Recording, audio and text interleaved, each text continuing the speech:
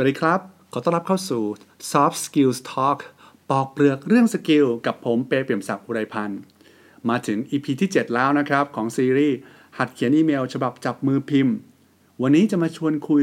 เรื่องตัวย่อที่นิยมใช้แบบที่ฝรั่งเข้าใจคนไทยรู้เรื่องครับคนไทยบางคนก็ไม่รู้เรื่องนะครับผมเองครับเจอครั้งแรกๆก็งงนะครับว่าย่อมาจากอะไร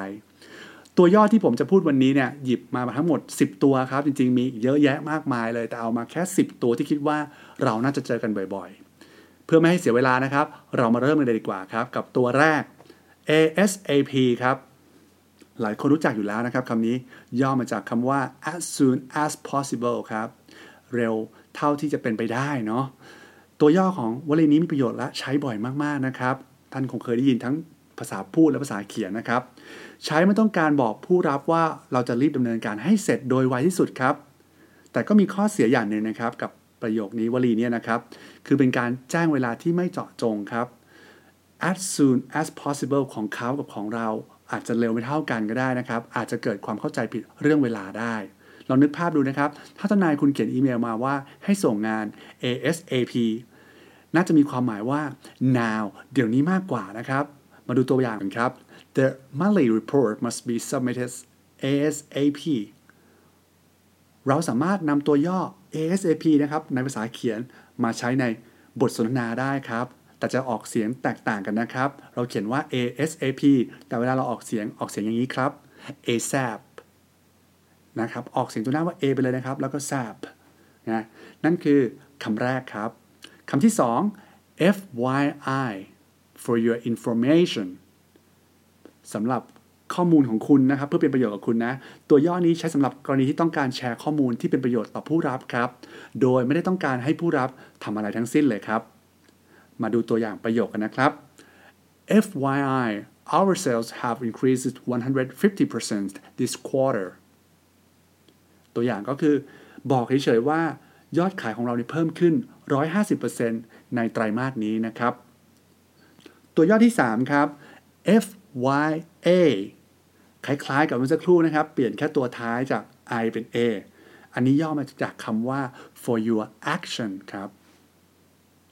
ผู้รับได้รับอีเมลถูกมอบหมายให้ทำบางสิ่งบางอย่างมีความหมายให้ดำเนินการต่อครับทีนี้ดูตัวอย่างประโยคกันครับจะได้เห็นภาพชัดเจนขึ้น I attached the file as requested here FYA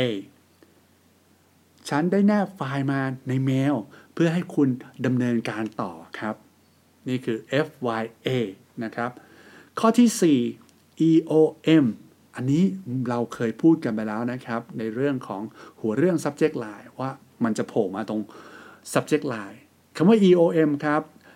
สำหรับคนที่เพิ่งเข้ามาใน EP นี้นะครับมันย่อมาจากคำว่า end of message end of message เป็นอีกตัวย่อนึงครับที่จะช่วยย่นระยะเวลาให้ผู้อ่านทราบว่าไม่จำเป็นต้องเปิดอ่านอีเมลข้างในเนื่องจากเป็นแค่ข้อความเปล่าๆครับเราบอกทุกอย่างหมดแล้วใน subject line ในรายละเอียดทั้งหมดเนี่ยเราเขียนไว้ตรงหัวเรื่องหมดแล้วนะครับเช่นในช่อง subject line เราอาจจะเขียนว่า budget meeting at 11 a.m. end of message แปลว่าอะไรครับแปลว่าจะมีการประชุมเกี่ยวกับเรื่องงบประมาณเนี่ยตอน11 โมงเช้านะฮะผู้อ่านก็เข้าใจแล้วครับว่ามีการประชุมตามวันและเวลาดังกล่าวไม่จำเป็นต้องเสียเวลาเปิดอีเมลนี่คือ EOM นะครับมีตัวย่อหนึ่งครับคล้ายๆกันก็เลยเอามารวมเป็นข้อ4เลยละกันคือ SIM อ่านว่า SIM ก็ได้นะครับแต่จริงๆมันย่อมาจากคำว่า subject is message subject is message แปลว่าหัวเรื่องเนี่ยครับคือข้อความเป็นตัวย่อที่มีความหมายคล้ายคลึงกับ EOM ซึ่งแปลว่าข้อความอยู่ในหัวเรื่องลักษณะแบบนี้จะเอาข้อความสำคัญทั้งหมดมาเขียนไว้ในหัวเรื่องครับและปล่อยตัวเนื้อหาอีเมลให้ว่างเว้นไว้ครับเพื่อช่วยประหยัดเวลาให้ผู้อ่านไม่ต้องเปิดอีเมล SIM นะครับเท่ากับ EOM เลยความหมายเดียวกันนะครับมาถึงตัวที่5ครับ EOD นะครับย่อมาจากคำว่า end of day ท้ายวันแล้วนะครับท้ายของวันตัวย่อนี้อาจหมายความว่าสิ้นสุดวันตอนเที่ยงคืนก็ได้นะครับถ้าเราเปรียบเทียบเป็น24 ชั่วโมงหรือสิ้นสุดเวลาทำงานครับเช่น เวลา 5 โมงเย็นที่เราเลิกงานนะ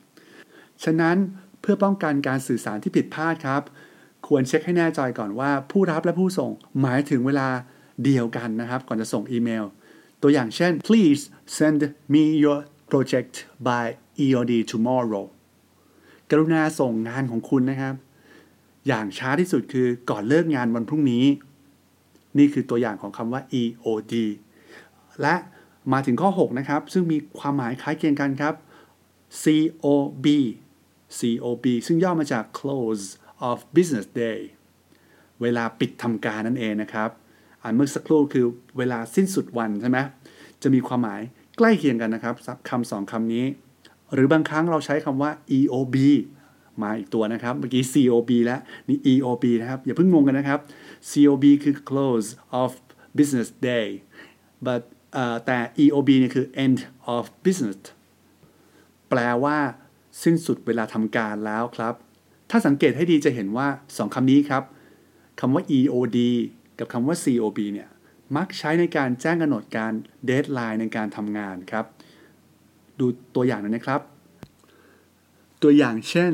please submit these details by COB on Tuesday July 14กรุณา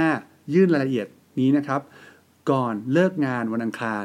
ที่14กรกฎาคมข้อที่7ครับ NRN no reply necessary ไม่จำเป็นต้องตอบครับคล้ายๆกับ for your information ถ้าการเขียนอีเมลของคุณครั้งนี้ไม่ต้องการให้ผู้รับเขียนตอบกลับสามารถใช้ตัวนี้ได้ครับมาจากวลีที่ว่า no reply necessary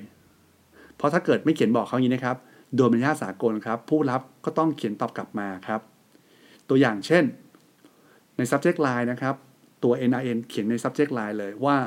we are meeting in room 5A instead of 4C NRN เราจะประชุมกันในห้อง 5A แทนที่จะเป็นห้อง 4C นะครับไม่ต้องตอบกลับเพราะแค่นี้แหละครับที่ต้องการส่งเป็น message สั้นๆข้อที่ 8 OOO มาเลย 3O นะครับย่อมาจากคำว่า out of office แปลว่าเราไปข้างนอกนะครับเมื่อคุณต้องการออกไปทำธุระข้างนอกคุณสามารถใช้ตัวย่อ out of office ได้คือ OOO ได้เพื่อให้เพื่อนร่วมงานเจ้านายหรือลูกค้าที่ติดต่อคุณทราบว่าคุณไม่ได้อยู่ในออฟฟิศโดยใช้ในการตั้งค่าตอบอัตโนมัติครับใน Google ก็มีนะครับเพราะหากมีคนมีเรื่องด่วนอีเมลเข้ามาพอเห็นตัวย่อนี้ครับพวกเขาจะรู้ทันทีว่าคุณอยู่ข้างนอกและจะไม่คาดหวังว่าคุณจะต้องตอบกลับโดยเร็วเขาอาจจะเลือกโทรหาคุณแทนก็ได้ครับข้อที่ 9 ตัวนี้ผมว่าเราพบเจอกันบ่อยทั้งในบทสนทนาและก็ในงานเขียนคำว่า BTW ครับ BTW by the way วลียอดนิยมครับทั้งภาษาพูดและภาษาเขียนเมื่อต้องการเปลี่ยนเรื่องที่กำลังพูดอยู่หรือเขียนอยู่นะครับเพื่อเริ่มหัวข้อใหม่คุณสามารถใช้คำว่า by the way หรือเขียนสั้นๆว่า BTW ก็ได้ขึ้นต้นเพื่อแสดงว่าเรื่องที่จะเล่าต่อไปนั้นเป็นเรื่องใหม่ครับคนละหัวข้อกับเรื่องก่อนหน้านี้เช่น By the way I forgot to mention that anyone who's willing to help with this will get lunch on me เผลอแป๊บเดียวนะครับมาถึงตัวที่10แล้วตัวที่10ครับ AR 2ตัวนั้นนะครับ AR ย่อมาจากคำว่า action required หลายครั้งที่ได้รับอีเมลไปผู้อ่านแล้วยังไม่เข้าใจนะครับเหมือนยังไม่เคลียร์ว่าต้องทำอะไรกันแน่ตัวย่อนี้ครับจะช่วยให้ผู้อ่านทราบว่าต้องทำอะไรบ้างโดยระบุชัดเจนใน subject line ส่วนรายละเอียดสามารถเข้าไปดูในเนื้อหาอีเมลได้นะครับตัวอย่างเช่นขึ้นใน subject line ว่า AR แล้วก็ colon แล้วก็วรรคนะครับ create a report of our hours worked นี่คือคำสั่งให้ทำเลยนะครับ AR ให้คนที่ได้รับอีเมลครับเฉพาะต่อจงไปเลยว่าคุณต้องทำอะไรบ้างก็หมดไปกับทั้ง10ตัวย่อนะครับที่พบเห็นได้บ่อยในอีเมลเอามาแชร์เอามาฝากกันนะครับในยุค New Normal แบบนี้ผมแถมให้อีกตัวเป็นตัวที่11แล้วกันครับ WFH นะครับย่อมาจากคำว่า working from home